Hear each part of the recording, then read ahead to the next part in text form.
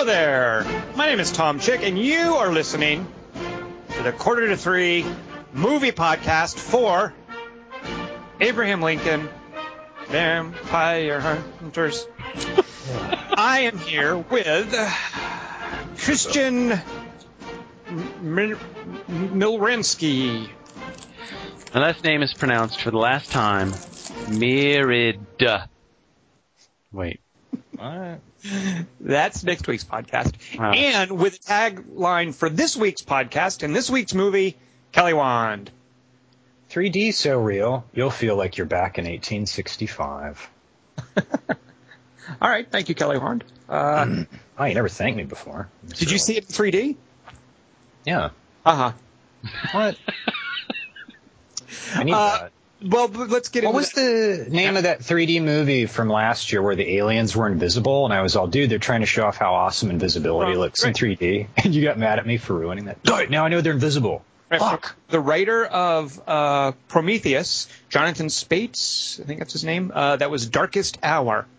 And so, Kelly Wand, you don't understand the whole point of not watching a trailer. It's so that you know nothing about a movie.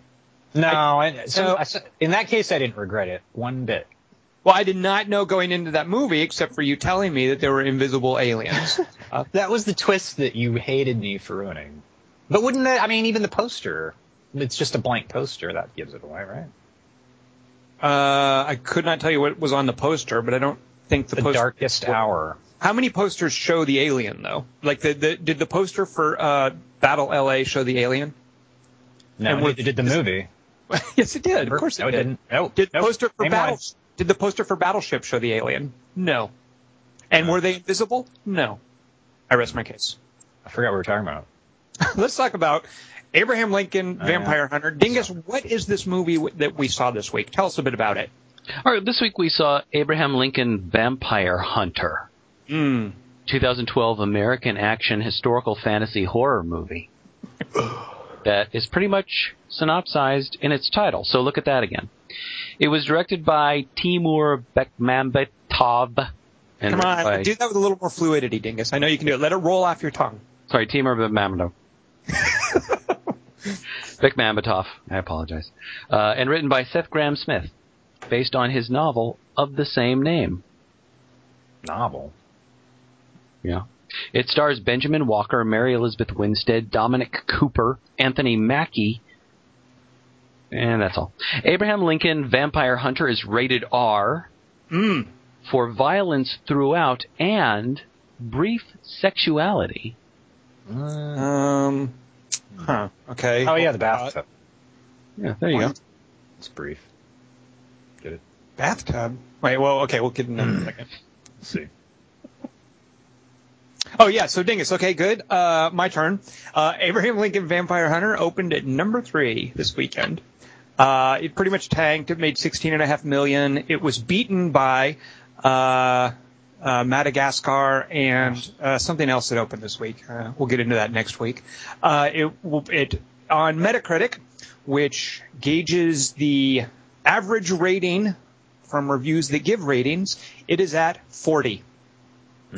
On Rotten Tomatoes, 37% of all tracked reviews are positive. Basically, 1 in 3 reviewers liked this movie. All right. Oh, so that's going to happen here. Well, let's find out. Or we'll all like a third of it. Let's first get into, before we get into spoilers. No, actually, let's now get into spoilers. So if you have not seen Abraham Lincoln... Oh, yes. Aren't you going to, summarize what we've learned from the percentiles? We have learned that Madagascar 3 is going strong. That America loves animated movies because Brave is number 1 in Madagascar. So it's rated R, so that, of course, is going to impact... Madagascar is? Vampire Hunter. Abraham Lincoln Vampire Hunter. So America loves... But it's history. America doesn't love history. We kind of knew that. And it doesn't. If there's vampires, that doesn't help America love history, apparently. Why, if America doesn't love history, why are all of its holidays history themed? Mr. Because you can't have a holiday without some sort of history. You can't just have, hey, we're going to... All right. And all of those holidays are false history. True. Yeah. It's not real. Fostery. Speaking of fostery, yeah, let's have disaster. Let's see if Kelly Wand can help me enjoy this movie by reminding me things that happened in it. I don't like when I know that you didn't like it too early. You don't know that. You do not know that. You already sound bored. You're like, I don't even want to hear the synopsis. No, I really do want to hear the synopsis. I mean, this is a movie that, as I'm sitting there waiting for it to end, the only salvation for me is, well, I hope Kelly Wand is going to have a good time, because I'm sure not. Oh, that's how you think of it? You think of it as you care about my welfare, not I hope the synopsis doesn't suck. I hope Kelly's happy. No, I think of it as this is probably going to be, because there's this odd sort of trade-off between the quality of the movie and the enjoyability of the synopsis. This is a movie tailor-made for you to synoptize, I believe. But then the ones that are kind of too similar to already being an synopsis, it's like not as exciting. Because then you go, oh, Moonrise Kingdom, how could the synopsis be good for that? And well, like I said, yeah, there's a sort of an inverse relationship between the quality of the movie and the synopsis. So no one cares. Believe me, when I see certain scenes in a movie, and I think if I could just hear Kelly Wand reading the scene to me, I get a little happy, and that makes me enjoy the scene more. You know who I wish said that? Abe Lincoln. What did Abe Lincoln say in this movie? Oh, yeah. Forget what he didn't say. Let's find out. Oh, by the way, Time Magazine referred to this movie. This made me think of Dingus's genre writing as a fanciful biopic. Without quotes around it. Like, that's really what they think it was. Abraham Lincoln, Vampire Hunts Mopsus. See, I didn't even need to retype the last part from last week. Pretty sweet, eh? Ah, right. Yes, exactly. A little tie-in. Nice, Kelly Wand. Because both movie titles end with Huntsmer. No one's too stupid to be on the internet. That's its improvement over The Telegraph. The way 3D is an improvement over real movies. The place, 1865. The time, America. The president, Abraham Lincoln. The journal he's writing shit in, his. Dear Henry, I'm running late for the theater, but since I had only one page left in this journal anyway, I figured I'd just dash this off and hand it to you on my way out like I'm never going to see you again. I know, going to the theater's not as risky as taking on an army of vampires on the back of a train speeding over a wooden suspension bridge that's on fire, but you never know. Hey, listen, bro, serious lols. Thanks for teaching me how to kill vampires with an axe, i.e. by swinging it at them. And also how to catch a 600-pound stallion that's just been hurled at my face in the middle of a CG stampede. At the time, I was all, wait, what? Catch a horse mane while I'm twirling my axe like a baton? But it did actually prove useful that one time. Anyway, I'm super excited about finally seeing this play. As you know, I missed the last part of it Saturday because of Ulysses S. Grant's bachelor party, and I can't wait to see how it ends. Someone told me the female lead zips the robot's head into her purse and flies off in a donut. That sounds really intriguing. Probably take 407 plays to tell a story that awesome. Please feel free to open and read this in melancholy voiceover the second I drive off. Gotta go, Mary's shrieking at me. Sometimes I wish someone would just put me out of my misery. Heart, late Abraham Lincoln. I guess he meant surfer lates, not he's running late. We go back to when Lincoln was a kid and saw his black friend, like most white people, he has one, getting whipped. And with the foresight of a born leader, decided to help out by jumping the guy with an axe and getting his dad fired. Since his dad's a man of integrity, he tells the whip guy he's not going to pay him the money he owes him unless it comes with a punch in the face. The whip master's all, there's more than one way to collect a debt. Instead of collecting it, though, he kills Abe's mom by showing up one night and biting her wrist, while Abe watches and does nothing, including call a sawbones till the next day, immediately after which she dies of wrist infection. Now 0 for 1 against vampires, young Abe decides to wait till he's older before seeking vengeance. There's no mention of his dad seeking any before dying, so I guess Abe didn't mention a vampire killed mom. Or maybe he did, and the dad just didn't give a shit. Abe gets tall enough to be played by a post-pubescent actor and goes to a bar one night to get shit-faced so he can fight vampires better. at night. In this movie's lore, sunlight doesn't hurt vampires, nor wooden stakes, nor garlic, nor crucifixes, only silver, although I thought that was werewolves. Also, they don't turn into bats or mist, but they do turn invisible, in which case, do they cast a reflection then? Anyway, Abe Lincoln pounds a few mini guineas in the bar, and the Devil's Double comes up to him, and in the same British accent as all the Southerner characters in this movie, he's all, "A man only drinks like that when he wants to kill a girl or kiss a man."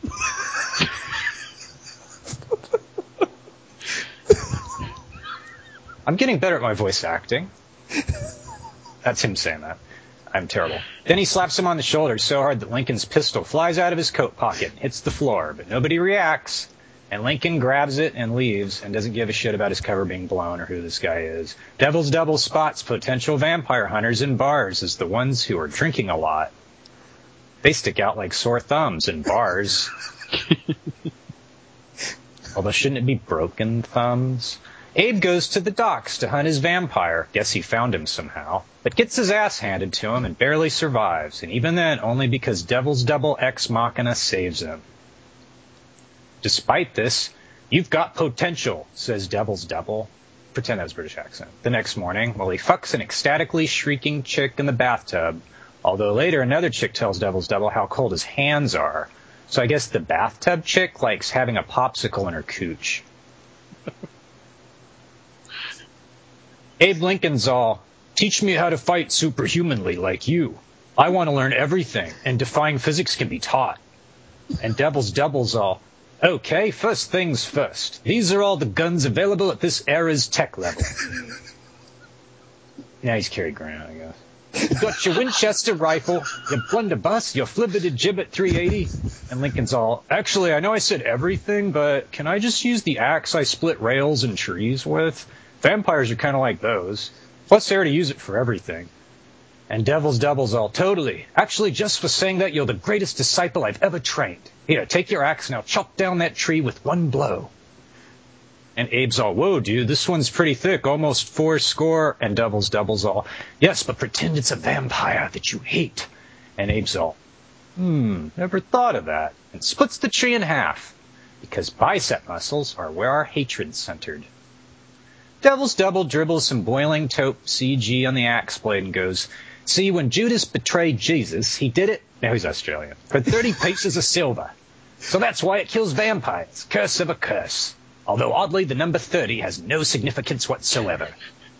God's fucking weird." And Abe's all, "Oh, Jesus was a vampire? That sounds awesome. Although so did this, huh?" Devil's Double sighs. Abe kills some vampires, selected by Devil's Double and referred to cryptically in correspondence like, "Prescription at the pharmacy, wink. Fangs for shopping at CVS." Even though he has a super rich vampire patron, Abe decides to become president by getting a day job wearing a smock and getting shit off shelves. This is how he meets Cute, the chick from Scott Pilgrim. She gets mad when he calls her ma'am. And his black friend shows up and they hang out, but not all together, obviously. Yeah, like anyone having sex with Mary Todd Elizabeth Winstead by day and killing vampires with an axe every night, Abe's bored shitless. One night, when Devil's Double finds him poring over law books and is all, "What's up with those?" Abe goes, "Yeah, that thing you like to say about always having a contingency plan? Mine's to become president, conquer the South, and end slavery. Shouldn't be too hard since I mastered vampire hunting so quickly." And Devil's Double's all, I don't know about mastered. You're like 0 for 9 without me showing up to save you. Someday these powerful creatures who have survived for thousands of years are going to catch on that all you have's an axe and no neck armor. Things almost get complicated when Abe finds out Devil's Double's a vampire, but Devil's Double's all, "Wait, I too lost everything, or at least a love interest. We were making out in a stopped stagecoach on some road. Never mind why it was stopped, and some vampires showed up who knew me. Never mind why. And I told her to run, never mind why. But then they killed her and made me into a vampire. I tried to stab the main one with a knife, but it's a little trick of God's. We can't kill each other. Like, I can stab at his chest, but then my muscles freeze up an inch from his heart, so I just assume bullets stop too, or curve like the ones in Wanted. Anyway, according to Leviticus, we can only teach future presidents to kill us, which seems like a pretty big loophole. Like I said, God's batshit. Get it?" And Abe's all, "What about the vampire in the docks that night we met? You kind of did most of the work on that one." And Devil's Doubles all, look, my point is that I have no point. I'm a vampire. You're Abe Lincoln. Let's just keep doing what we're doing and call this plot point resolved in a Lindelof way. Meanwhile, the evil vampires had just about enough Abe Lincoln axe-spinning emasclamation, so he invites him to his plantation to try and talk him into killing his best friend. His persuasion methods include having Abe watch while he and his buddies kill a bunch of slaves they were waltzing with for some reason, and whom Lincoln gets there just in time to save, but doesn't. You're welcome, slaves. The bad vampire tries to entice him by threatening to kill his black friend with a strop razor. But luckily, Abe's other sidekick, Speed, had a hunch all this would go down with every object and character at just the right positions in the ballroom. And before the vampire can move his razor the 2 inches necessary to slice Abe's black friend's throat, Speed smashes through the CG wall windows in a stagecoach, fishtails it into the bad vampire without harming the black friend, grabs the friend and Abe, and off they ride into the night laughingly. Good thing vampires aren't super fast, like 50-year-old humans on stagecoaches sliding sideways. Note to self, most retarded Victorian horses breaking up party smashing through glass windows seen in The Raven now bump to second place.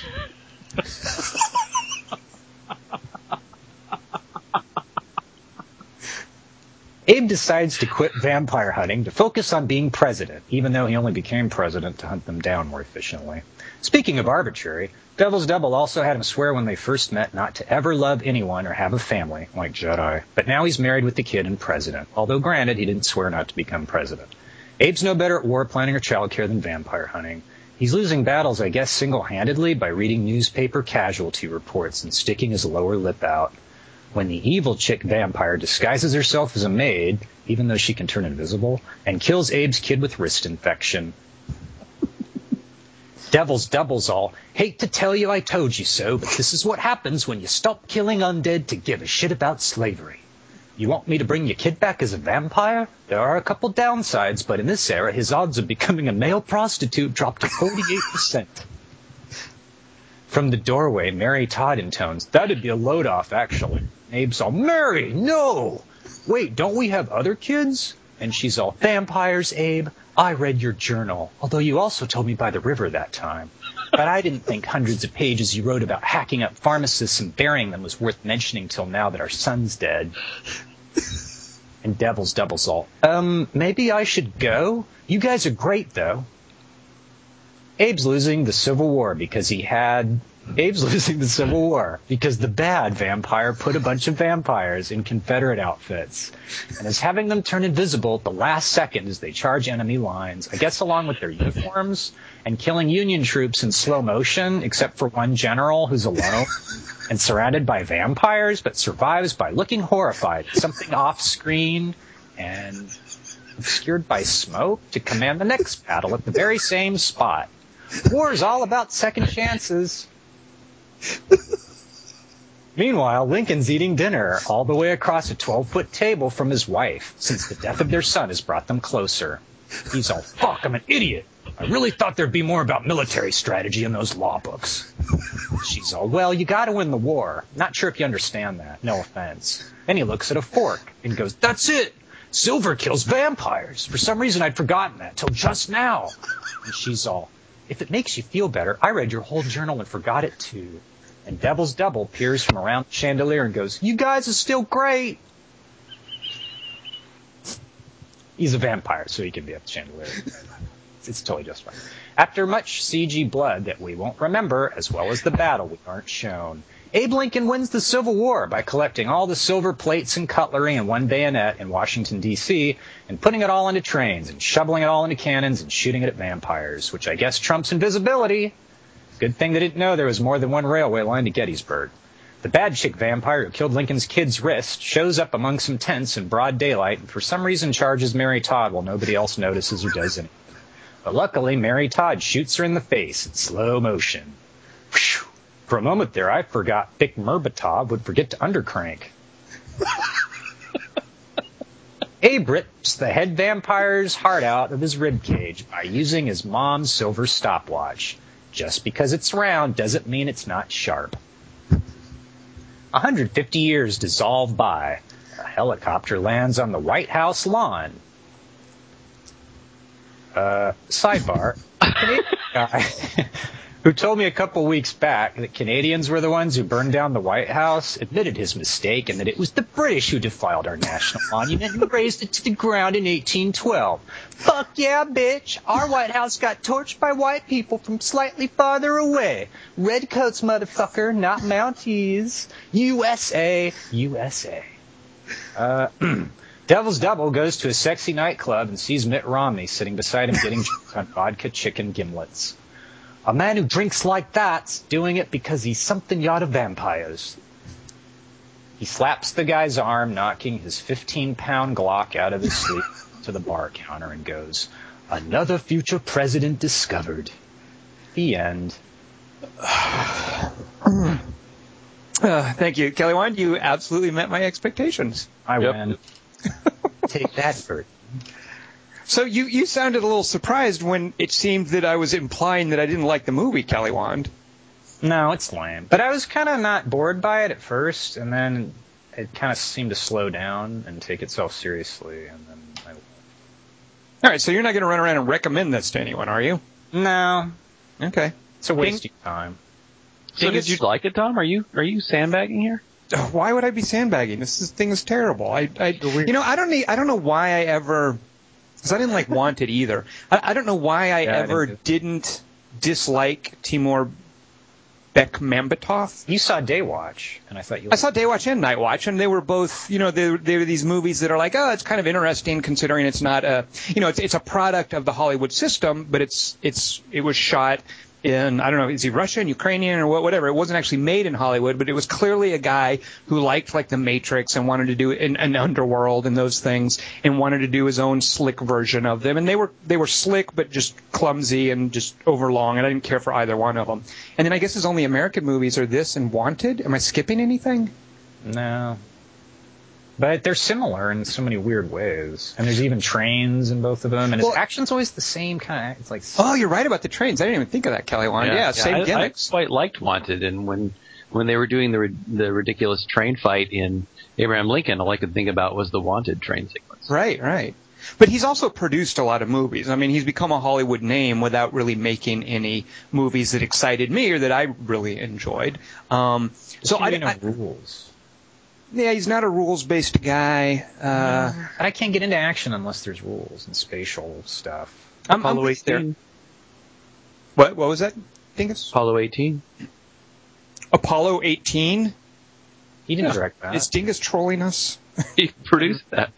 How can you guys say you don't? Oh. I got it mixed up with the Ron Howard. Good Lord. I'm an idiot.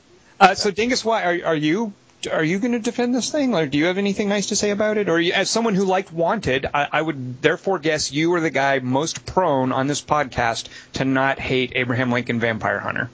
I really, really wanted to like it. I wasn't hating it at first because it was Abe Lincoln, and I go, it's going to get good when something. And then after a while I realized it was getting lamer. The something never came. Yeah, he's better early. But there's... It's just so. I don't know what to make of it. I don't know whether I should allow myself to be offended by it, or I don't know what to think. I have no idea what to think about it. It just was so.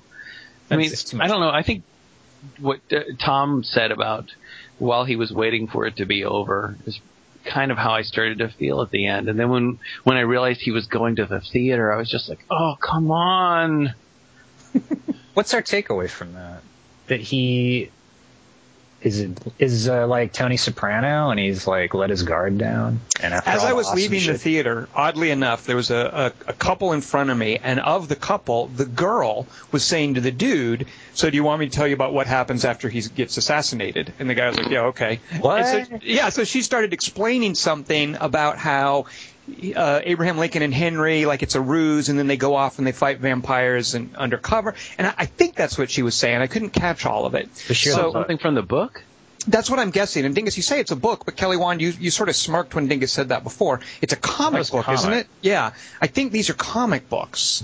And And I say these, I'm assuming it's like comic books come out in different issues, and there's several of them. So I'm assuming this was like a series, like, X-Men, Aquaman, Abraham Lincoln, Vampire Hunter. It's like that kind of thing. There's all these different issues, or whatever you call them. So I'm guessing that supposedly he went on to keep fighting vampires, and that the assassination was all some trick. So it's Sherlock Holmes kind of thing, where he comes back from the waterfall, and he's like, hey, JK, about that letter. Yeah, maybe something like that. But that said, I noticed, as I'm sure Dingus did, the screenplay was by the writer of the comic books, which makes me wonder, because my big problem with this movie, I didn't know anything about the comic books, I didn't know anything about the movie except that Bekmambetov was directing.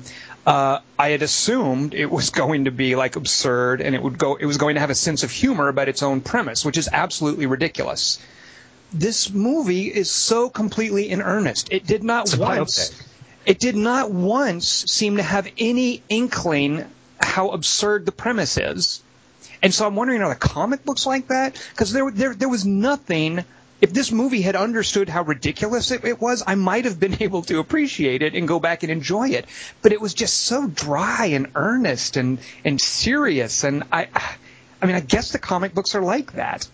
So what I was looking forward to is how absurd the premise is, and let's see what we can do with it, and let's have fun. And there was no fun to be had with this absurd premise, I thought. So there you go. I did find that really disturbing, the fact of that there was no sense of humor about itself whatsoever, and that it just has these intonations of importance, like it's Oliver Stone making it or something. And this is the truth. This is the truth behind the Civil War that we've always missed. And then you watch that ridiculous horse sequence, and that should be hilarious. But it's just taking itself so seriously that it's not. I mean, one guy's throwing a horse at another guy. I should be allowed to laugh at that. That's what the civil rights movement was all about, though. Well, that's about 100 years too early for that, but yes, maybe. Maybe that's where that old metaphor comes from about the thrown horse. I did not know that. Pancreas. Well, the thing is, it would occasionally, I thought, and I've no desire to read these comic books, but watching this stupid movie, there were a few times I was thinking, okay, well, I wonder if they explore this stuff in the comic books, because I might like to know about this. This idea that the vampires had decided to found a new nation and that they'd taken hold in the Confederacy. Like, I kind of was like, oh, that sounds interesting. Tell me more. What are they planning to do? Why the Confederacy? What's their structure like down there? There's that great moment where, is it Martin Sokus or, who is the lead vampire? Oh, Rufus Sewell is talking to someone who you find out is Davis, the president of the Confederacy. Andrew Davis, did I make that up? Jefferson Davis. Jefferson Davis, thank you.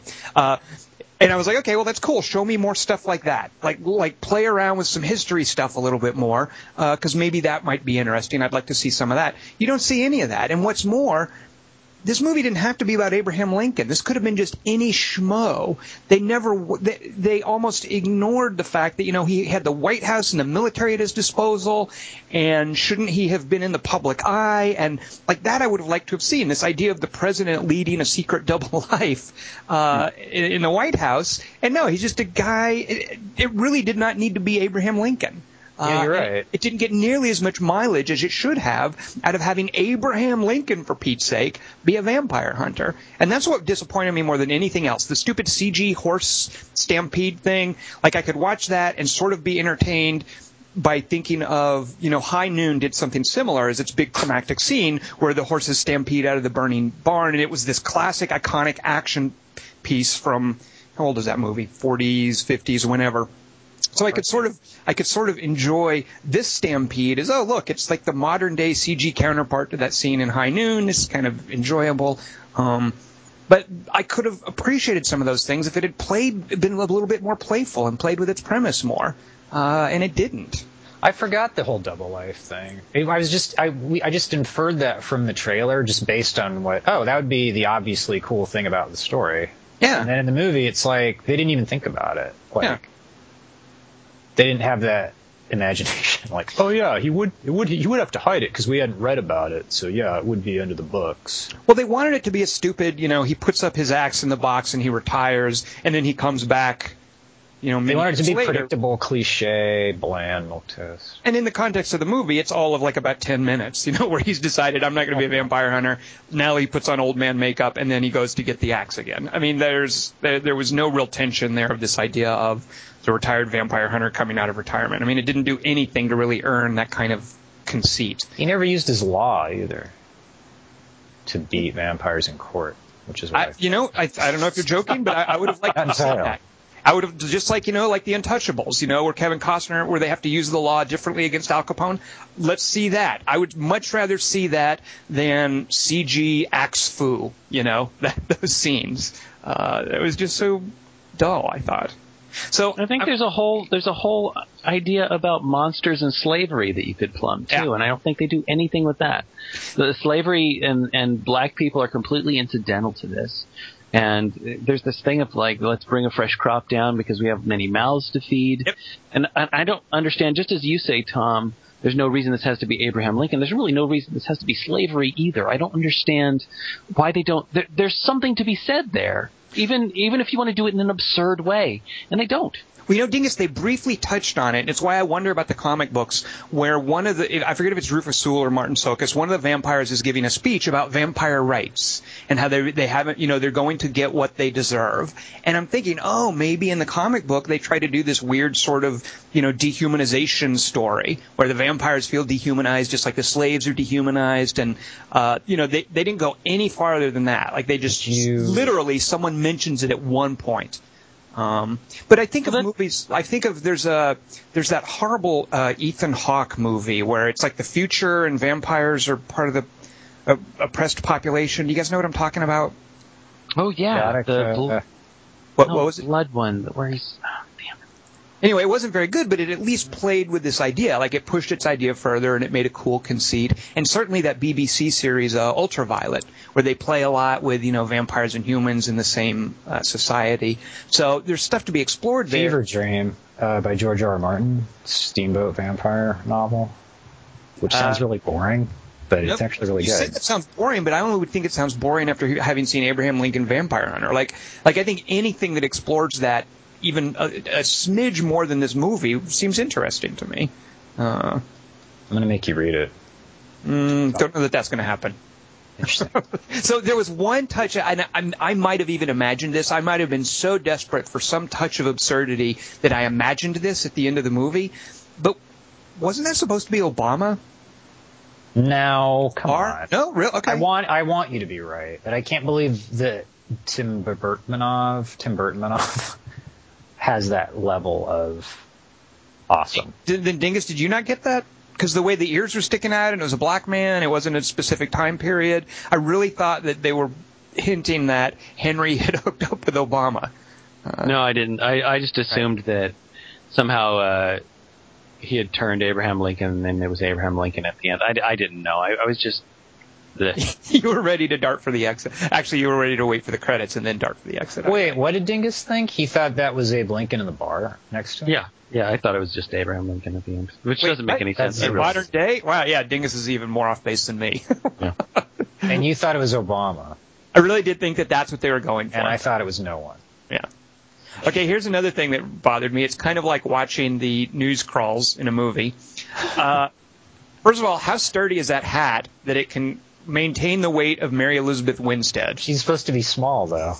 Like, I really liked that, actually. I like her. Because those hats don't stand up like that. I don't know if you've ever worn a stovepipe. Sure they do. Dingus likes the romance of it. Dingus, you can't stand on a stovepipe. How do you think when you stomp on somebody's hat in the dust that you've got to really, put your weight into it, that a person can stand on a stovepipe hat and not have it collapse? It's like one of those tricks where you can crush an egg if you're standing on it, but if you put it up, you can stand on it. You know how an egg works. Yeah, that's the same thing. Yeah, if you stand an egg on end, you can stand on it or put an elephant on it or something. Okay, well, Dingus, I'm just about to shoot a hole in your... Check this out, Kelly. Want to check out what I'm about to do to Dingus? Okay, so if that's the case, then why is it that when he is giving the Gettysburg Address, his freaking hat blows off of the table by a gentle breeze? I don't know if you guys watch that. Because of tensile strength. Not at all. Nice try. It's because the circumference of the Earth, Tom. He's giving his speech, and I'm just so bored at that point. A breeze is sort of blowing his hat, and as the camera is going around, the hat blows off of the table. And no, it didn't occur to them to do another to use another shot. Whatever, they didn't care either. No, it's supposed whether to be. Whether or not the hat could blow off it makes no difference. If it's sturdy enough to hold Mary Elizabeth Winstead, it will not blow. It will actually no. I take that back. It will not blow off of a table. So you're going at Mary Elizabeth Winstead, Kelly Wand? Oh, in general, yeah. I like her. What's wrong with you? I mean, I want to like. It was awful.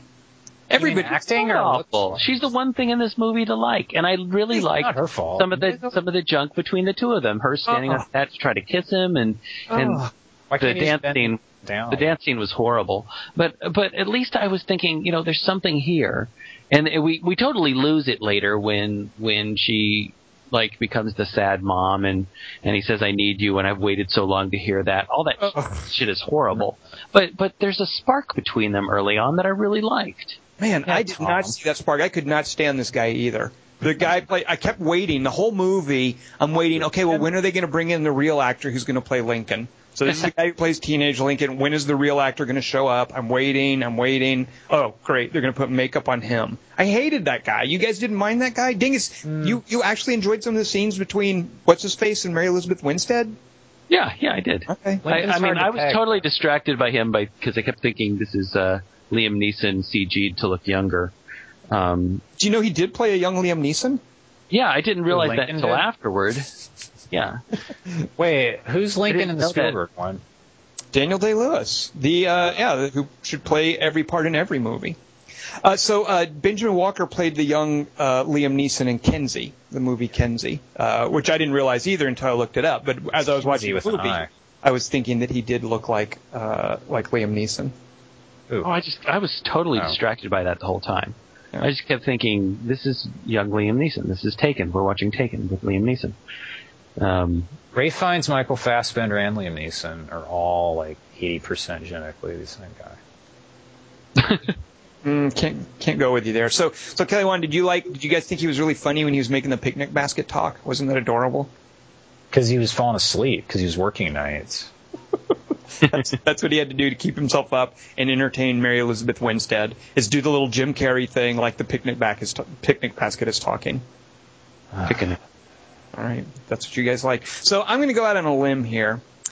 There is a production company that I've talked about before called Asylum, and their whole bag is to do rip-offs of movies coming out with big marketing budgets. So that they can ride the coattails of that mind share, and they sit on the shelves at Blockbusters or wherever, and expect people to pick them up thinking, oh, this is either that movie or I'll see this instead. They did a War of the Worlds with C. Thomas Howell when the Tom Cruise one came out. They did a movie called The Day the Earth Stopped when The Day the Earth Stood Still came out. They just released a movie, and they were actually sued for this one. I can imagine that a lot of Asylum's budget must go into lawyers. But they did a movie called American Battleships. Their most recent movie, Abraham Lincoln versus Zombies. Yes. Just came out. Sort of a relatively well-known horror actor named Bill Oberst Jr. Plays Lincoln in this. It is wretched. It is shot. It looked like it was shot for about $50. They shot it at I don't know if it was some war memorial, but it looks like a public school. And the whole concept is that Abraham Lincoln is that zombies are overrunning the South. So Lincoln has to lead a squad of 12 Secret Servicemen. The idea is, hey, the Secret Service has just been founded, so we're going to take 12 of their best men. We got to go check out this fort where zombies are starting to pop up. So there's basically a siege situation in the fort. It's shot He's so not cheaply. a army guy. It's not what? He's not in an army.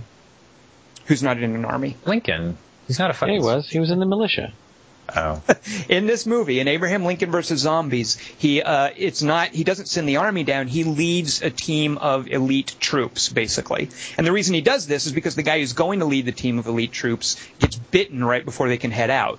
and Lincoln has to behead him, and so he takes his place as the leader. It should be all presidents. Like, he has to lead Roosevelt and McKinley. Well, okay, so here's the deal. At least I don't recommend by any stretch of the imagination Abraham Lincoln versus Zombies.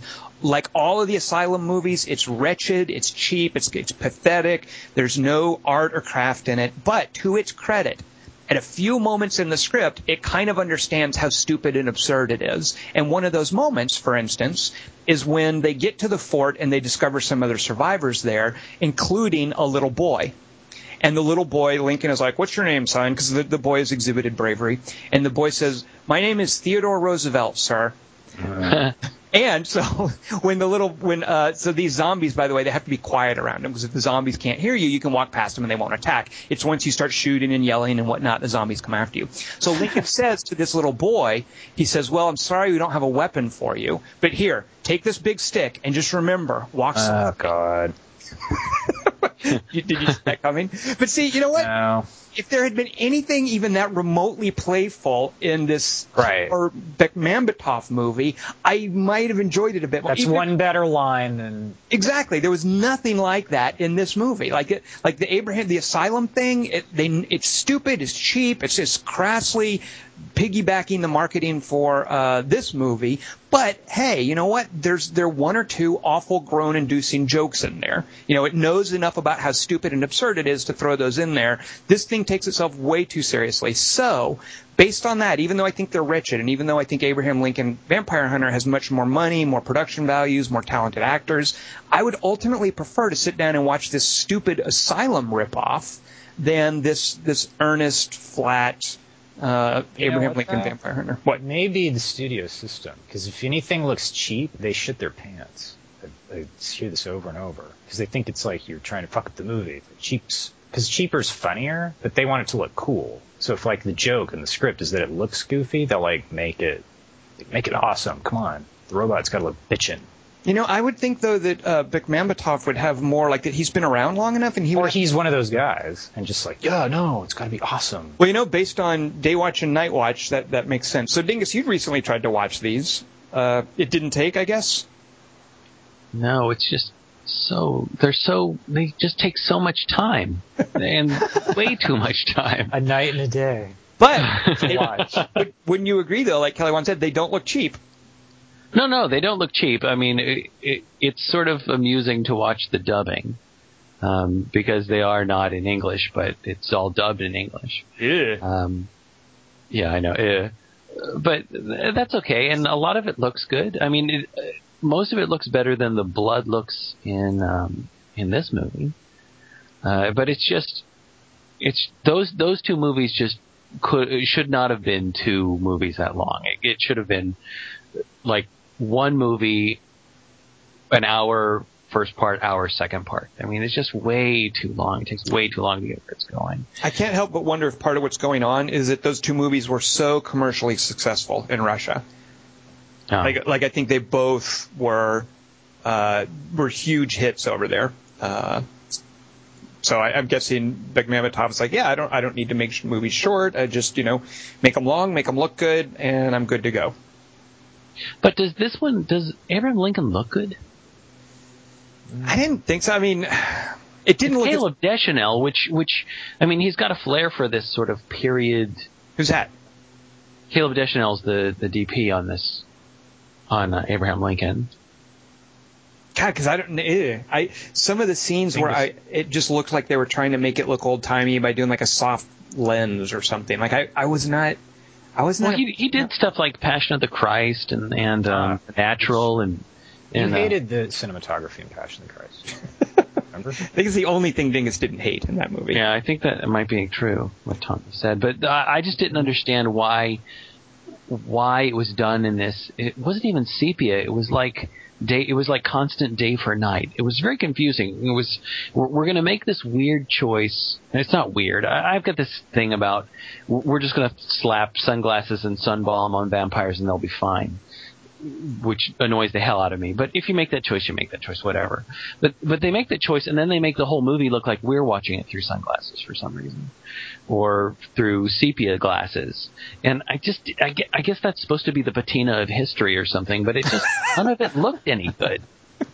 That's how the future will see us. They'll look at our 3D CG and like they'll sepia tone that. That'll be the new patina of history. That's what it was like when they watched Abe Lincoln. So Kelly Wand, you actually saw this in 3D? Yeah, when it started, for some reason they'd started running Prometheus by accident, and everyone in the audience just went, "Ugh," which takes a lot for Canadians, like a wretched Kelly Wand sigh of utter exhausted misery. And I thought, see, they didn't want, like, the idea of watching Prometheus again was that, and then Abe Lincoln started, and the sigh just kept repeating itself. I can't help but think, Kelly Wand, that would have made me enjoy the movie a little more. If I had been faked out into thinking I was going to have to sit through Prometheus again and instead got to watch Abraham Lincoln Vampire Hunter, I might have been a little more charitable towards the movie. My showing started off in 3D, and everybody got confused. What? You could see it had that blurred thing that happens if you don't have your 3D glasses on, and we're in the arc light, which means they're totally careful about the picture quality, and everybody's like, what, and about 15 seconds later it snapped back. But they definitely, I don't know if it's a lens thing or what, but they started showing with either the wrong lens on or the wrong print or something, but the 3D thing started first. Man, you dodged that bullet, Dingus. Yeah. Well, luckily, a friend of ours told us definitely not go see the 3D version, and I was very, very happy with that. I did not need to be told that, though. I don't think I ever again want to see the 3D version of anything. No. Well, I don't either, but unfortunately, based on when the timings were, the show times were shaking out, I almost had to, and because this friend of ours had said don't, I moved around all, my family's schedule and went to see a 2D version. And I'm glad because at least I could see the movie. I can't imagine watching this through 3D glasses as dark and weird as the visual choices in this movie were. Dingus, the patina of history does not look good in 3D. I'm sorry. Did I use that the way I used Frazan? No, I liked patina of history. Frazan I'm still a little bit nonplussed about, but I liked patina of history. How about that briefing scene where Devil's Double is showing him like a slideshow briefing? You guys don't know what do you mean? What he shows him like? Oh yeah, it's not a daguerreotype. It's like it's like he's exactly animated. It wasn't. There's an animated slavery. God, I can't. See, those didn't even look sepia tone. Like they looked cool. Like, yeah, make sure the sepia photos look fucking awesome in 3D. You know what? I never want to see any more of that stuff. They do it in the Ghost Rider movie, that awful. Which, by the way, if you want to see like an awful movie that's actually not boring, that Nicolas Cage Ghost Rider thing it totally fits the bill. Spirit of Vengeance, it's awful, but it's hilariously awful. Remember the subtitle? Well, to differentiate Spirit of Vengeance from Ghost Rider 1, which I don't think has it. Yeah, he's just writing. But what did you say? I thought he said Spirit of Engines. That would be good. I would like that. But no, they do all these like comic book sequences. They're like, please stop putting your grade school drawings in my movie. I do not want to see that stuff anymore. I hate those nowadays. Like, it's sort of like, I don't know if it's like the director has a friend who does artwork and he wants to put his artwork in the movie, or they're just too cheap to shoot stuff. But it never works for me these days when a movie cuts into like a comic book artistic kind of representation of stuff. I don't want to see that anymore. Please stop doing it. Well, now there have been so many bad comic book movies. You know what? That's the thing is I think I expect now, we're having movies like Dark Knight and Avengers, like the bar is being set, and I just don't have a lot of patience anymore for seeing this stuff done crappily, I guess. Unless it's the Avengers, which is totally brilliant too. Unless it's going to be completely over the top, bad, awful, like Ghost Rider Spirit of Vengeance, as Dingus calls it. Like boring comic book movies, there's no excuse for that anymore. At least just make it god-awful, flat-out terrible, or do something good. There. That's my emancipation. In that order? For comic book movies. Huh. Yeah. You should just be in charge of... They should just be news crawls like that's the movie. Huh, Tom? I agree, yes. Just give me a crawl. Quit drawing pictures in my movies. Yeah. All right, so let's see. You guys loved the actors. Didn't care for the horse scene. So here's another thing. How do you guys feel now about train scenes? Can we close the book on train action sequences? Are we done with those? All they can do is go off the rails. 1, 2, 3, not only you and me, got 180 degrees, and I'm caught in between, counting 1, 2, 3, beat apart and let it free, getting down with 3 feet, everybody else. That was almost like a softball thrown to you, Kelly Wand. Even then, I foul-tipped. No, I think that was an admirable bunt. No, if it's not a sex joke, it feels like cheap and sepia-toned instead of the 3D CG the listeners have come to expect. Speaking of cheap and sepia-toned, what's this week's 3x3, Dingus? No, come on, that was a great segue. Admit it.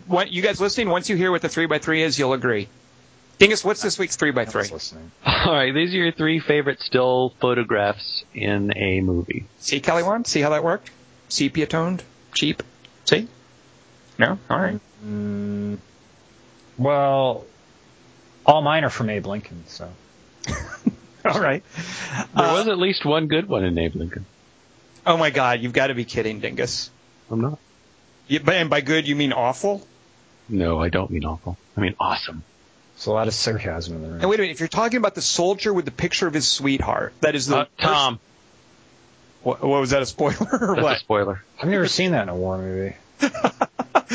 That's another People thing. still do that? No more putting cartoons in my movies, no more train scenes, and no more soldiers looking at pictures of their sweethearts before they die. How about no more montages in war movies? No, I'm okay with that. All right, this week's 3x3, our favorite photos. I go first because I'm introducing next week's 3x3. Is that how I sound right now? No. You're a cool person. Thank you, Kelly Wand. All right, so I'm going to do some old school movie credibility. I actually wanted to see this again before I brought it up because I haven't seen this in a while, but I remembered loving it. And it's a classic. It's a classic movie. English language, but Italian director, and I think from like the 60s. This might have even come out before I was born. The movie Blow Up, which I originally know of as Blow Out, the John Travolta one. It's a Brian De Palma mystery where John Travolta is a sound guy, and he kind of witnesses a murder, and he catches the sound of like a gunshot on tape or whatever, and it's all this stuff about where he's trying to listen to the tape and find out what happened and piece together events, and it becomes a mystery, and at the end he solves it and he saves Nancy Allen, blah, blah, blah. However, the original, and I say original, it's not like it's a remake, but it's very similar to the movie Blow Up, which is nothing like Blow Out. And what I love about Blow Up is it's not. We had a 3x3 on unanswered questions, and I brought up the difference between subtle movies and ambiguous movies. And Blow Up is one of my first exposures to a movie that is ambiguous and that does not answer questions because it's not asking those questions. And what I love about Blow Up is how this idea of a mystery, of a murder that this guy thinks that he's captured on film, has nothing to do with anything and goes completely unresolved, and the movie will not answer your questions about that because that's not what the movie is about. And I love how he agonizes. It's about a photographer and this picture that he's developing, and he's agonizing over blowing up what looks like a body and a murderer off in the trees behind a photo shoot he was doing of a model. I love that aspect of Blow Up. So I didn't get to see it, and haven't seen it in a while, but I love the photography, the emphasis on a photograph in Blow Up. Have you seen that, Kelly Wand? Modernism, brah. Yeah, and like that whole London mod scene is very much... Well, yeah, that's what makes it more interesting to me. But I don't even remember what the photo is. I forget what it looks like, the composition of it. He's in a park, and it's of like Vanessa Redgrave and someone, and Vanessa Redgrave's like, she doesn't want to be found out that she was with that person. But it does all the things where he's like developing it and zooming, trying to enhance the photograph and zoom in on what he thinks is a body and a killer. It's like that scene in Blade Runner, but for the whole movie. I hope nobody's going to mention Blade Runner, because Blade Runner is, for me, like one of those worst case excesses in that whole like enhance kind of thing. Like when you enhance a photograph. Doesn't the photograph in Blade Runner actually shift angles? Yeah. But it's a 3D camera. It is? I don't know. Oh, yeah, I think Blade Runner cheats. But you know what? Maybe that's on someone's 3x3. We'll save that. So anyway, my number 3 is Blow Up. Dingus, have you seen that?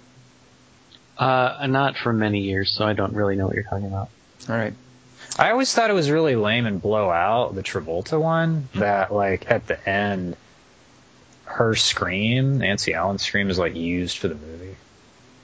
Like, it seemed like a lame choice on his part to use his dead girlfriend's voice for the movie shoot.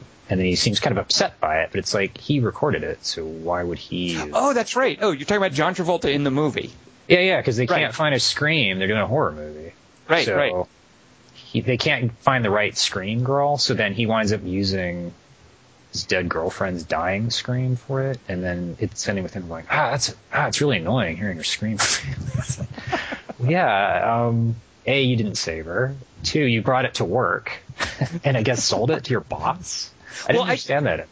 I mean, that's the thing is, Blowout is so much about, like, I think the compromises in Hollywood. Like it's Brian De Palma making a movie about making movies, and there's clearly, I think, a sense of like contempt for it. I think. Didn't he do Body? That's Body Double. That's him as well, right? Yeah. Doesn't Body Double make fun of like genre movies a lot as well? Porn. Oh, is it porn? Well, that's a genre. Oh, yeah, that's true. All right, so there's my number 3, Blow Up. Japanese so far ahead of us. It's scary. Kelly Wand, you are next. What is your number 3 favorite photograph in a movie? Mine are all lame because they're all horror movies, which is kind of predictable. My number 3 is from Grave Encounters. I like those callback photos of the ghosts. And I also like the ones where nothing is going on. Those are good.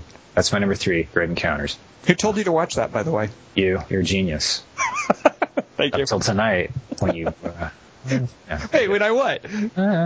We'll see. Okay. Dingus, should we recommend Dingus see Grave Encounters, or is that maybe not? Dingus likes things that are good. Good point. You have a good point. Yeah.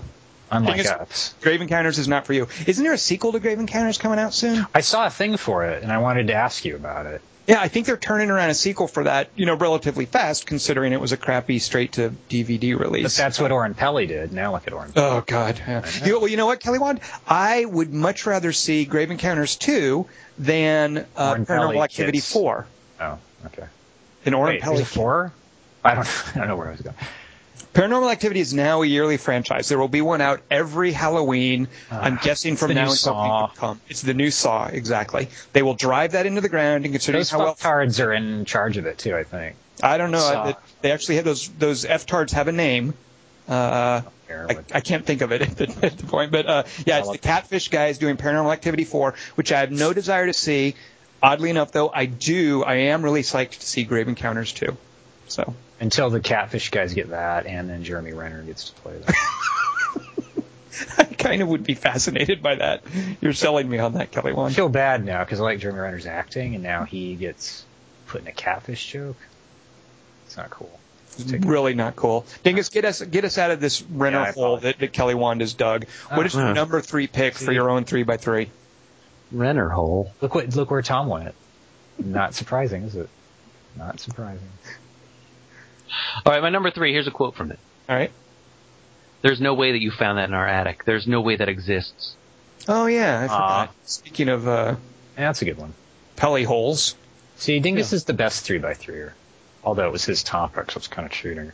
I don't know that photograph... Dingus, explain what it's from and why you like that photograph. It's from Paranormal Activity, which I appreciate you guys for bringing up. Is it 2 or 3? Watching Paranormal Activity, I've decided to wipe those from my brain. So there is no such thing as 2 and 3. What because control? They totally ruined what I like about this Wendy's a lucky woman. And so I decided they don't exist. All right. Huh. Yes, that's a legal move. So Dingus is picking the picture from the only Paranormal Activity movie ever made. Yep. Well done. Now, why do you like that? What makes this photograph work for you?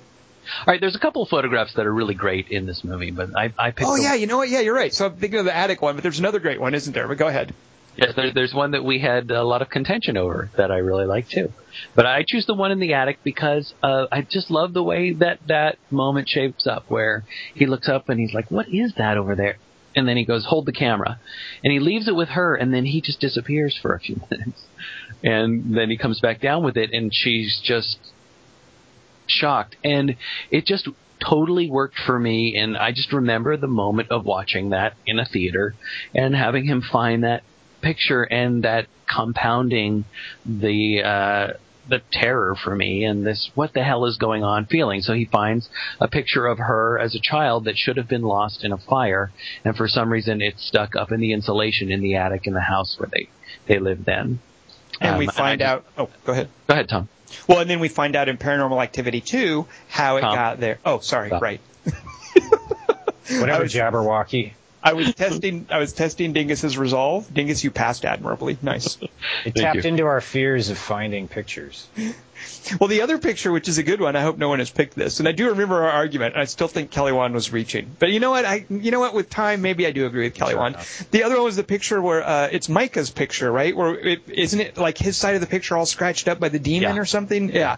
And Kelly Wand compared that to the guy's in Blair Witch Project. The guy only had slime on his stuff, and he was like, "Why is it only my stuff is slimed?" And Kelly Wand wanted to relate that. But, I remember, I don't know why I disagreed with that, because now that I mention it, I think, hey, that is a good point of reference. I see the commonality in both. I don't even know why you're laughing, like stupid Kelly Wand thinking slime and a... Well, I just remember... Anything in common. No, for some reason, I remember wanting to deny that was an intentional nod to Blair Witch Project. And I think I still would take that stance. I don't think they were intentionally referencing Blair Witch Project. They have nothing else in common. They're not both found footage. They're not both horror. They're not both cheap. Okay, you know what? You're right. Then I can see why we argued. So good point, Kelly Wand. But that's another good... Is that the other good photograph part you were talking about in Paranormal Activity? Yeah, the smashed picture with the claw marks on it. Yeah. Poor Micah.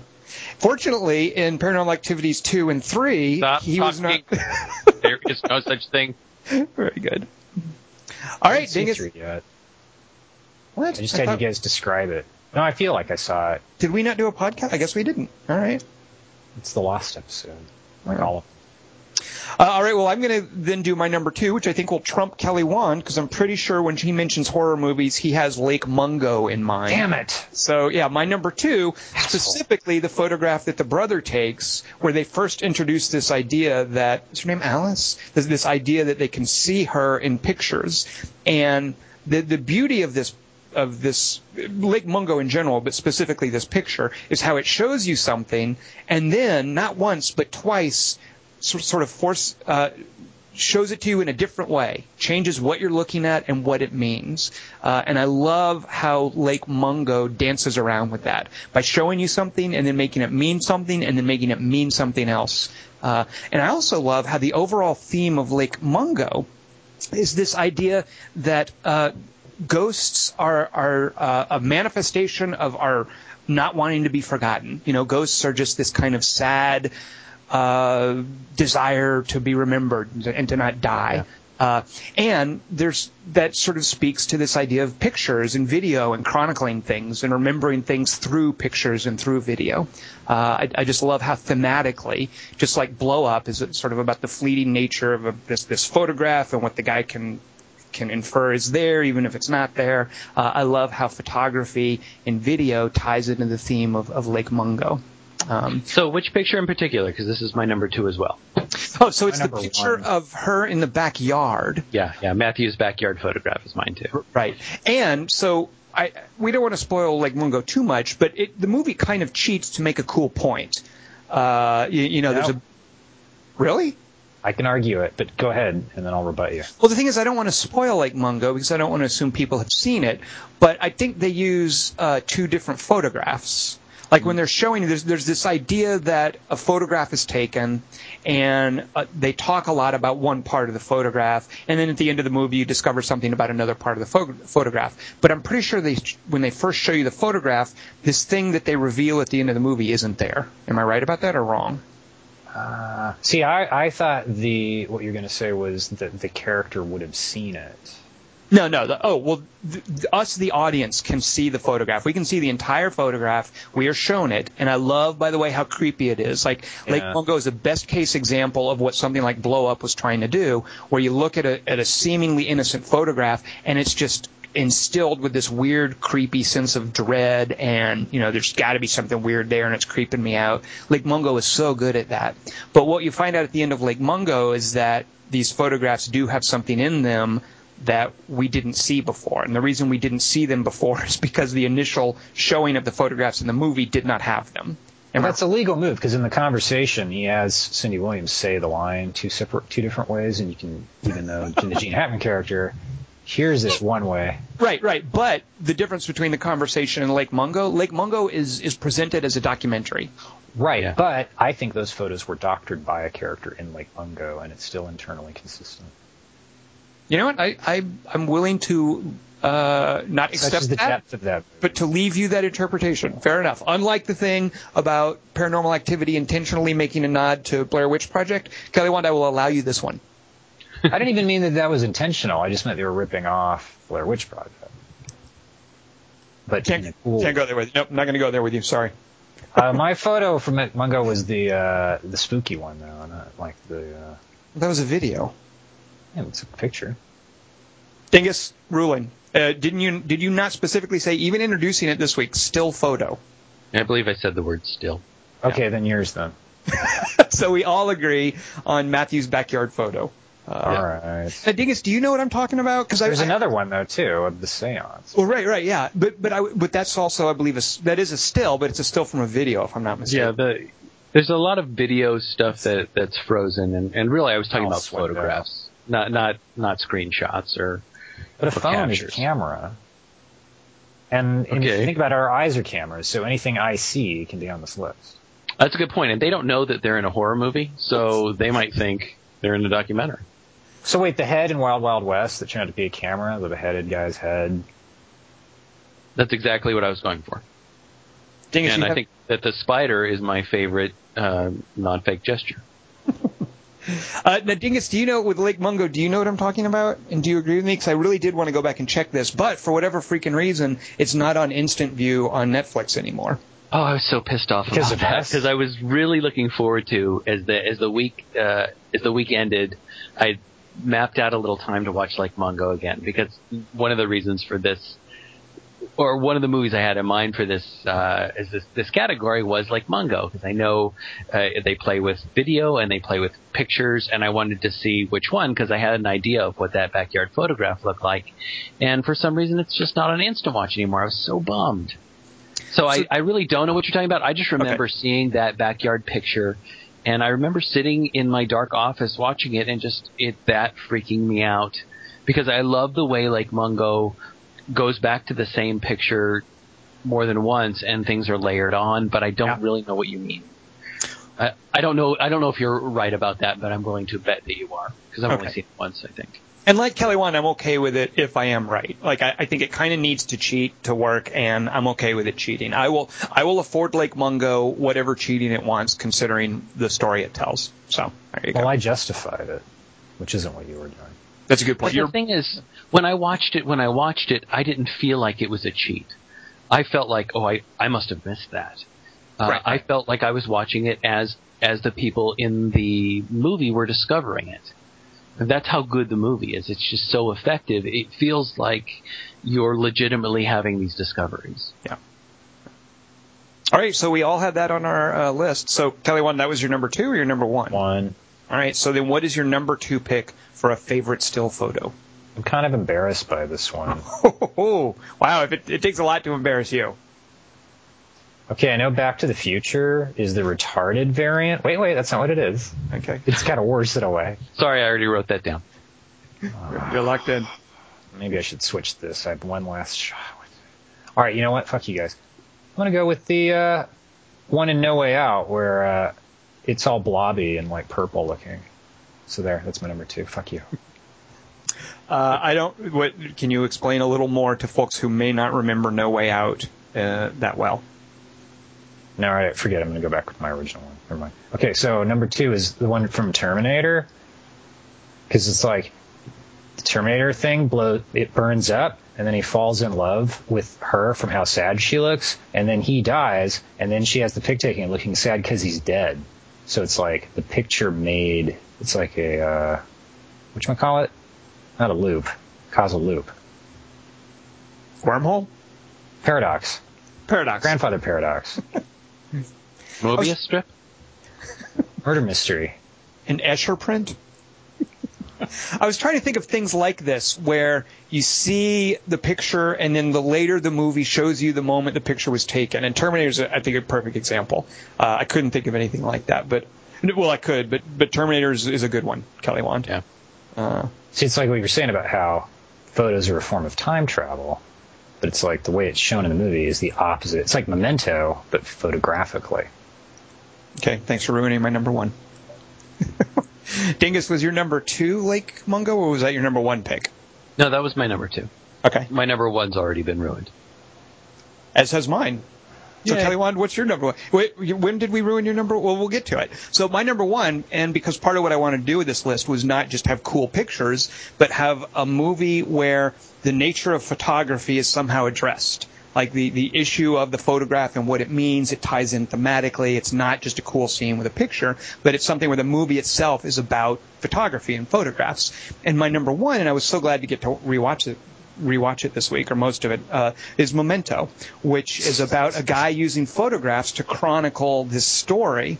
And he tells us the story, and we discover the story behind each of the photographs, and how eventually he uses these photographs, he uses information on them to get himself out of this impossible puzzle that he has himself created. And I love how Memento is this really cool mystery about a recursive loop created from photographs and little notes written on photographs. That's what I meant by causal, was recursive. As opposed to... And also, I thought mistakenly, because I haven't seen it in a while, that Memento is about tattoos, and he's like tattooing himself instead of photographing himself. Well, they're part of it, but the tattoos, yeah, that's part of it. Yeah, I mean, the tattoos and the photographs and notes written on the bottom of a coaster or on a piece of paper, like it's all these different clues. But because it's a movie, the really strong visual ones are the pictures. You know, they're pictures of his victims. There's a picture of him after killing his first victim. The picture of Joey Pants, which is constantly used to talk about and introduce his character and eventually destroy his character. Like the pictures are a much stronger visual element of Memento, I think, than the tattoos and the notes. So is there a specific picture you have in mind? Oh, you did one? Well, you know what? I'll just have to go with the picture of Joey Pants, of Teddy G, John G. Teddy, what? Oh, yeah. So he's looking for a John G, and it turns out that Joey Pants' name is Jonathan Edward. So Teddy, yeah. So anyway, the picture of Teddy, who we discover is one of many John Gs. Okay. Yeah. So was that Does he write on that one, Don't Believe His Lies? So he writes, there are 3 different things he writes on it. He writes first, don't believe his lies. Then he writes, he is the one who killed your wife. And then he writes, kill him. And the moment that he writes each of those 3 things is really important. Yeah. And the thing about Memento, I mean, and by the way, once again, another movie, no ambiguity whatsoever. I maintain that Memento is airtight. Absolutely. And I love that about it. And I love how the movie ends in his decision to get the tattoo on his leg, which sets into motion all of the things where the different notes are written on the back of the photograph, and how eventually he ends up killing Teddy based on what he's done with this photograph. I only read the book. It was not a book. It was a series of comics. I only read the back covers, and then... It is interesting, the screenwriting credit. It's screenplay by Christopher Nolan based on a short story by Jonathan Nolan. But man, those guys were so good with that in Dark Knight in terms of just introducing cool elements and making them matter to the plot and these little doodads. I mean, it's just such an intricate, beautiful little mystery. God, I love that movie. But Jonathan's the brains. I don't know. I mean, I prefer my Christopher Nolan with a little Jonathan. Who's writing the Dark Knight Rises, Kelly Wand? Do we know? Is that a Jonathan Nolan script? Who? Dingus knows, I thought. Lindelof. Oh, God. He only writes third acts because that's his specialty. All right, so there's my number 1, Memento. Kelly Wand, what is your number 1 pick for a Lake favorite? Mungo. Oh, right. But Dingus, in hindsight, I kind of wish Damon Lindelof had written the third act for Memento, like just to see what it would have been. Although I predict it would have involved crosses. I'm glad that did not happen. Take it away, one. Dingus, we ruined your number one Yes. because it's Back to the Future, Yeah, I love Back to the Future so much. where he vanishes from the puddle. The stormtrooper hitting his head was in a photograph. What else? Wow. What else did we ruin? What else? Blade Runner? Oh my God, he picked Blade Runner. Ah. Yeah, and Tom trashed it from the beginning. So thanks. No, it's not Blade Runner.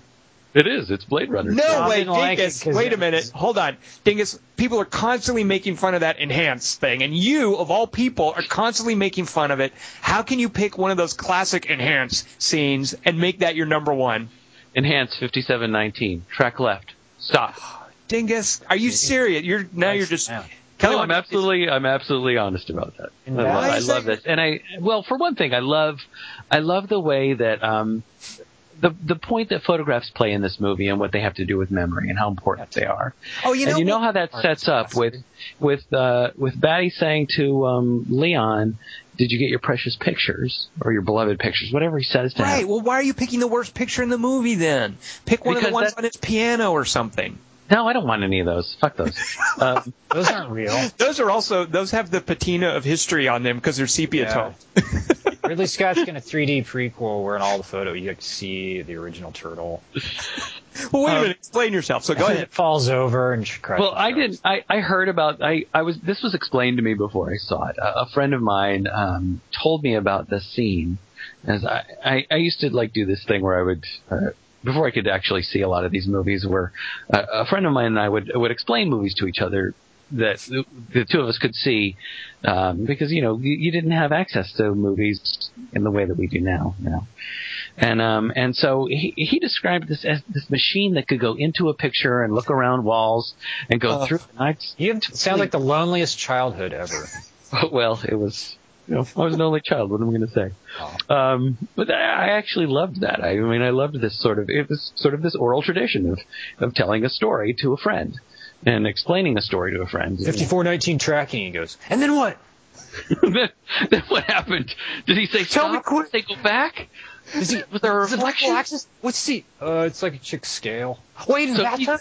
he just misunderstood the way that it was filmed, and the first time I saw it, I didn't really understand it either because it was on a pretty crappy VHS, I think. And when I eventually saw it in a really clear picture, I really love the way that machine works, where he's going into the picture and that whole decision to look at it, all that sequence leading up to it. I mean, I really loved watching Blade Runner again this week just because that picture is really kind of important to me, and him going into the picture and sussing out how you can look into the reflection to find what he needs to find as far as the evidence is concerned. I just like the way that shakes out.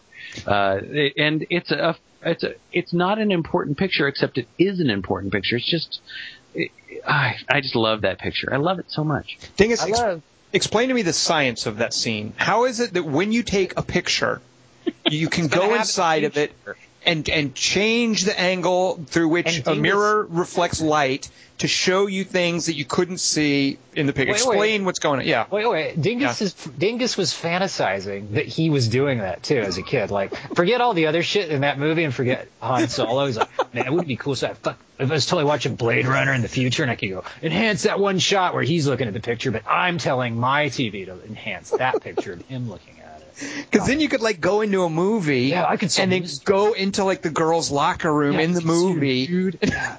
I could go. Well, that's what I was imagining. I was imagining going outside of a girl's house, taking a picture of it, and then just taking that picture home. Oh my God! Which is so much less hassle than what you did with your friend, going, "Hey man, let's get the Blade Runner," and then 5419, and hit still pause right then, and then you might see Joanna Cassidy's boob pasty.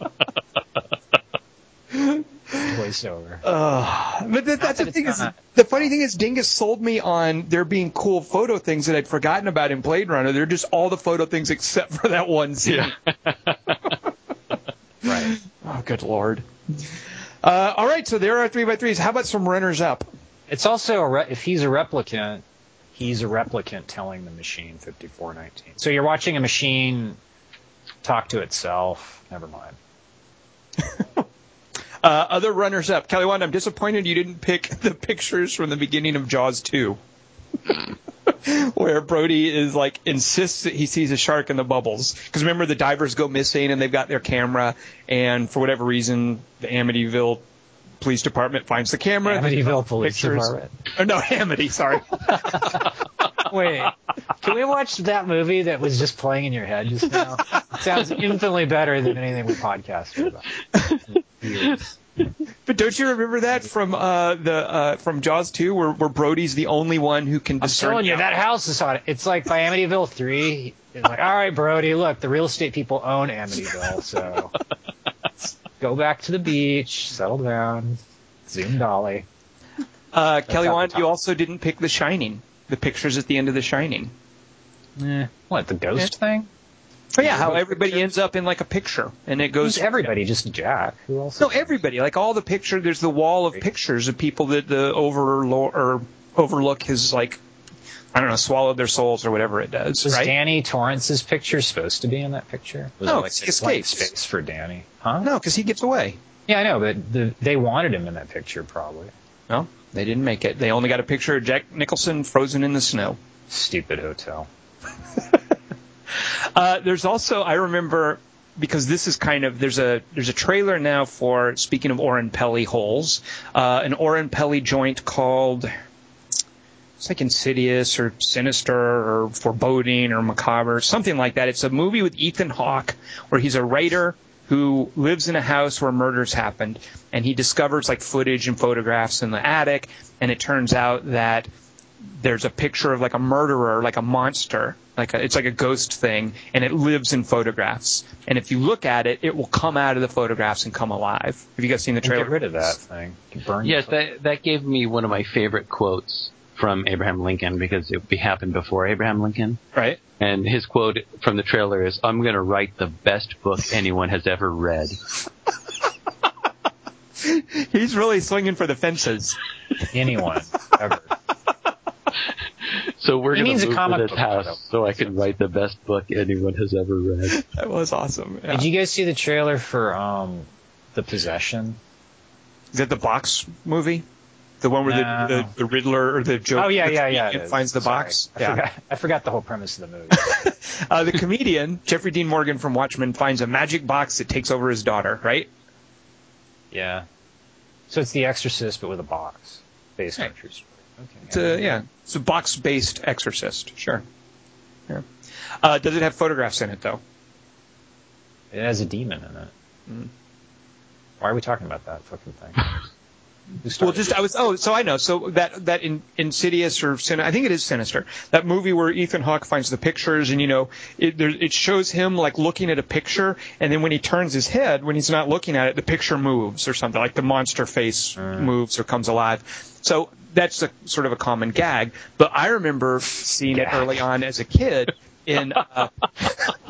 It's like the fake flower that spits water. There was that wonderful moment. I'm not going to give anything away, but there's a moment in Abraham Lincoln where he's in the foreground after having a fight, and the body that he thinks is dead behind him isn't there when he moves again. And you know it's going to happen. And people around me were like, oh, really?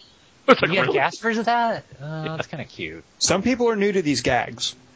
So remember, though, in Phantasm, where the little kid finds pictures of like the Civil War era, and the morgue is there, and there's the tall man in the carriage, and then the picture turns and looks at him. Do you remember that from Phantasm, Kelly Wand? No. All right. You should see that movie sometime. All right. Wait, but then he's a real guy in the 1890s in the fourth one. Oh, right. Then they make video out of it. Right. They actually shoot footage. How about that? Why are we talking about that? Because it's a picture. Because there's a picture in sorry. Phantasm. It's like a cool still photo. And it's the still photo comes alive, and the tall man looks at the kid. And creepy, scary, In Poltergeist, are there any pictures? I'm just going to name any movie, and then you tell me if it has photos. I was going to choose No Way Out, which Kelly Wand already chose as a runner-up. That's a silly, funny use of a Polaroid that pays off in the end. And also, there's a great satellite photo in Patriot Games, which I know you guys love when I bring that up, of Polly Walker's cleavage. That I really like that picture because of how it plays into the plot. I like pictures of Polly Walker's cleavage, too. And they don't even have to play into a plot. Why are you guys calling those a plot?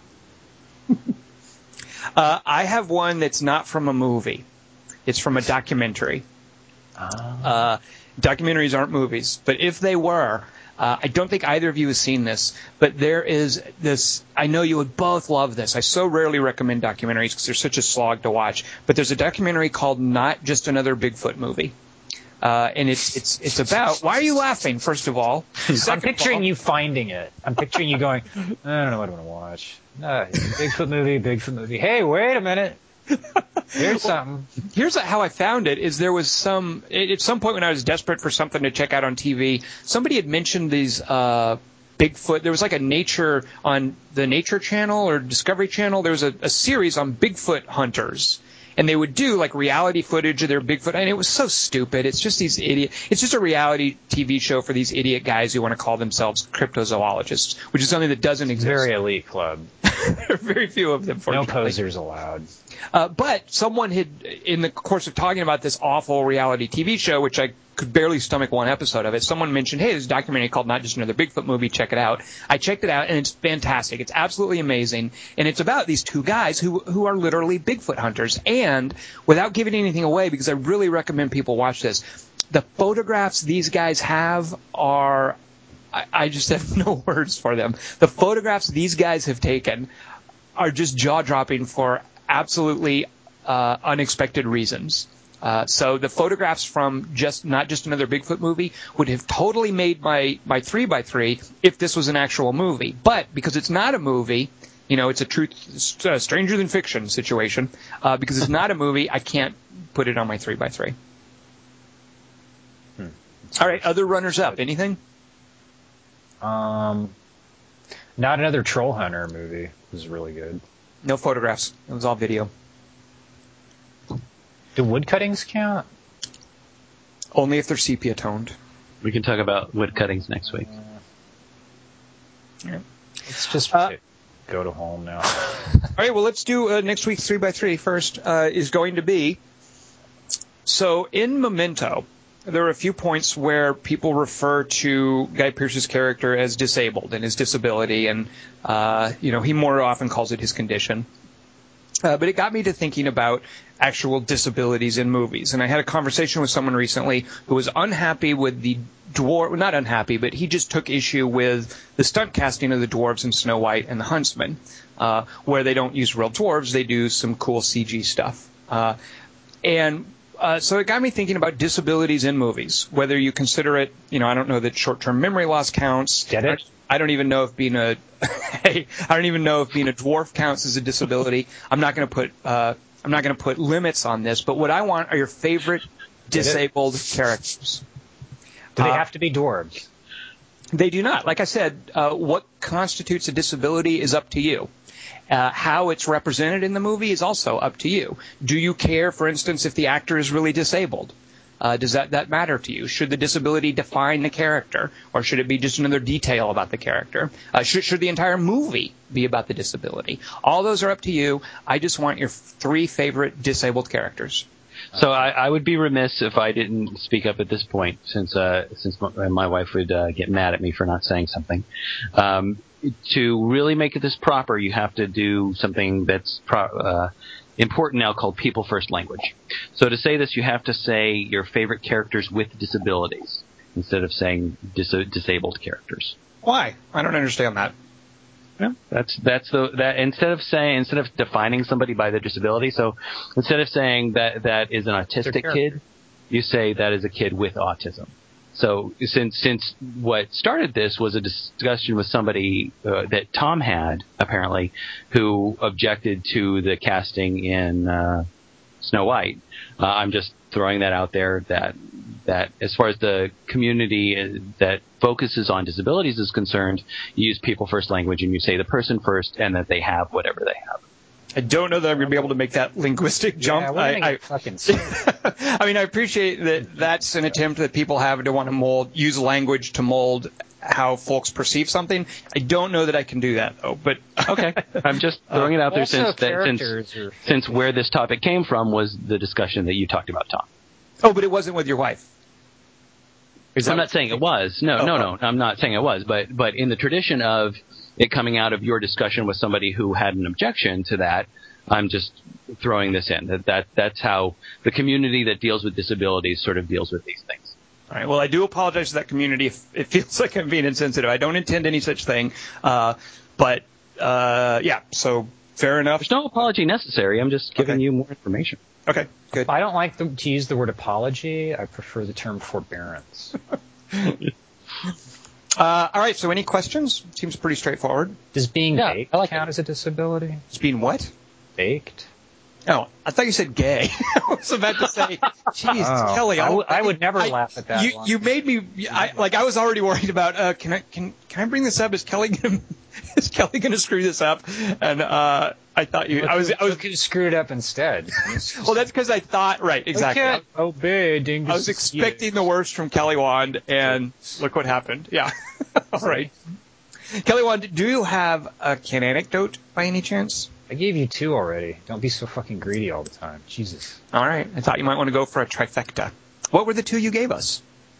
The people going, at Prometheus. What was the other one? Just for the White House was burned by. Right. Yes. Yes. You feathered them in. Nice. All right. That's a racist term. Dingus, do you happen to have a Winectadote? Oh. Winectadote. This week. Yes, I do. I went for a walk with my dog this morning, and a little chihuahua that had only one eye attacked us. Euphemisms. I feel very uncomfortable hearing it. I normally hate chihuahuas. My heart goes out to the chihuahua. Yeah, so this is a chihuahua with a disability. Right. I feel it's a disabled chihuahua. It was like 1 inch high, and nobody was looking after it. No collar, mangy looking, and one eye. But it looked like one eye had been sewn shut. Because I actually have a cat in my backyard that has one eye, but you kind of can see this glassy weirdness. Dingus, you're bumming me out. Come on, tell me a happy Winectadote. Tell us about your 3-eyed cat, so we feel good about it. I'll tell you about my 3-eyed cat. Whoa. Not a euphemism. On that note, next week we will be seeing Brave. Oh, no. Some of us have already seen it, by the way. Kelly Wand will be seeing Brave, and the 3 of us will be talking about it. I only see movies about male protagonists who are cowards. Usually. Not this week. This week you will have to make an exception, Kelly Wand, to your normal rule. Because otherwise, Kelly Wand is all, I don't want to see Magic Mike. I'm threatening male strippers. I refuse to see a Soderbergh movie if it's going to be about male strippers. And romantic comedy. I'm 0 for, come on. What are you doing? What am I going to say about it? What? Did you see Cruising? How many fucking Channing Tatum movies do I have to see this year that I liked? All of them. Yeah, exactly. All of them. Haywire, I would say with Haywire and Jump Street, 21 Jump Street, you're batting. The funniest man in America. Yeah. Right. Yeah. But I want to see him take his clothes off. I've seen it already. If he's going to bang Ellie Kemper, at least, then I get something out of it. All right, I'll see it. All right. So next week, join us for our Magic Mike. So is next week going to be our Magic Mike podcast? No. Really? No? I just thought you were... He's just committing to eventually see it. He's not going to podcast about it. All right. Well, next week, see Brave, because most of us have seen it, and we'll be discussing it next week, as well as our 3x3 of characters. But feel free to mention Magic Mike. Maybe we'll have a Magic Mike sidebar. Who knows? I like that. I have to admit, though, Kelly Wand, I would be looking for... I don't know anything about Magic Mike, but knowing your objections to it, I now want to hear a Magic Mikeopsis. That's true. You know what? I'd rather write that than the Braveopsis. All right, Magic Mike. Nope. We're seeing Brave. We're seeing Brave. Because Kelly... what's his name? Because I screwed you out of... No, Dingus and I were going to talk about Brave up front. Well, you need to see Brave. That was stupid, though. That was a dumb idea. To talk about Brave up front? No, to talk about Brave and Lincoln like they have anything in common. Well, no, we were just convincing because I'm pretty sure we both loved Brave, and we just were going to mention that before we started because we saw it, and I actually got to see it with Dingus's son, and that made it. And you're not allowed to not like it. Brave sucked. Well, now I want to know what you think of it. So by the way, that's the kid saying, and then Tom crying. Dingus did. I thought it was funny that Dingus confessed that he cried when one of the dwarfs died in Snow White the Huntsman. I would never confess to such a thing, but if such a thing were to happen in a movie, it may or may not have happened during Brave. I just want to say. That's all I'm saying about that.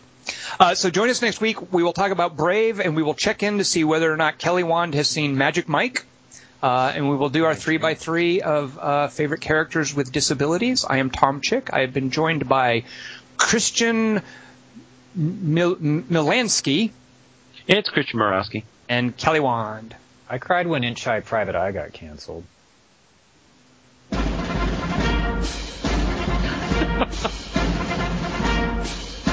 didn't know Tom could play the drums.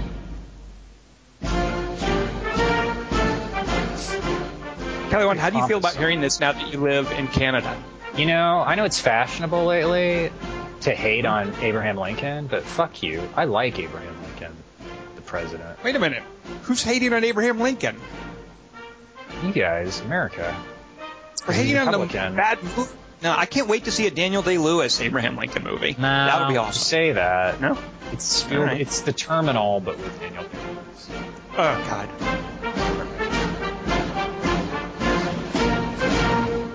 I consider Lincoln my 8th favorite president, after Taft, and vampires, my 4th favorite monster from the Twilight movies, after mummies, Piranha, and Kristen Stewart.